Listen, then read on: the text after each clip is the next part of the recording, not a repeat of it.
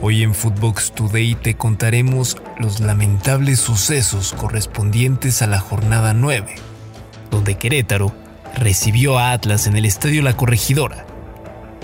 Duelo que se tuvo que suspender debido a actos de violencia, agresiones e invasión de campo por parte de ambas aficiones. Tanto autoridades de la ciudad de Querétaro como de la Liga MX han decidido abrir una investigación. Como consecuencia, el resto de los partidos de la jornada 9 quedaron suspendidos, a la espera de una resolución más concreta. Un día negro en el fútbol mexicano. El 5 de marzo del 2022 quedará marcado en la historia como el día más triste, más terrible, más lamentable, como el peor día del fútbol mexicano. Parecía una tarde de sábado normal en el Estadio Corregidora. Un día de fútbol en familia. Es cierto que la rivalidad entre Gallos y Atlas ya tenía antecedentes de violencia y descendió a la en aquel entonces llamada Primera A, tras caer con los rojinegros 2-0 en el Estadio Jalisco. A las afueras del estadio volaron piedras, palos, cristales rotos y hubo campales por las calles. Yo lo vi. Pero lo vivido en La Corregidora supera por mucho lo que sucedió en Guadalajara. Soy Fernando Ceballos, queretano de nacimiento.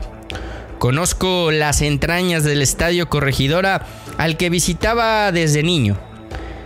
Tenía tiempo de no acudir y aprovechando mi día libre decidí ir a disfrutar del fútbol con buenos amigos. Jamás imaginamos lo que se viviría pasando el minuto 60. Gallos perdió 1-0. Eso era lo de menos. De repente empezamos a notar en la tribuna norte del estadio una pelea entre la barra del Querétaro y algunos aficionados del Atlas. Segundos después, la bronca se trasladó justo debajo de donde nos encontrábamos en la cabecera sur, cerca de donde estaba la barra del Atlas, que en instantes, como pudieron, rompieron las puertas donde estaban contenidos. Algunos entraron a la campal, otros corrieron a la cancha en busca de resguardo. La invasión era un hecho. Hasta allá llegó la barra de Querétaro. Comenzaron las peleas por todo el estadio. Cualquier persona que tuviera una camiseta del Atlas corría peligro de ser golpeado, como si fuera un enemigo público. Padres abrazando a sus hijos para protegerlos. Hombres cubriendo a sus parejas. Cuerpos golpeados en la fosa que separa la grada de la cancha. Gente buscando protección. Niños llorando que no entendían lo que pasaba. Y ahí estábamos nosotros, siendo testigos de todo, al tiempo que la pequeña Vale, hija de mis amigos, preguntaba que si esto era una guerra, mientras su hermano Chema, quien sueña con ser futbolista, nos decía que no quería volver a un estadio de fútbol jamás. Así de triste, así de lamentable, así de nefasto. El peor día en la historia del fútbol mexicano. Lamentable, triste, una verdadera pena.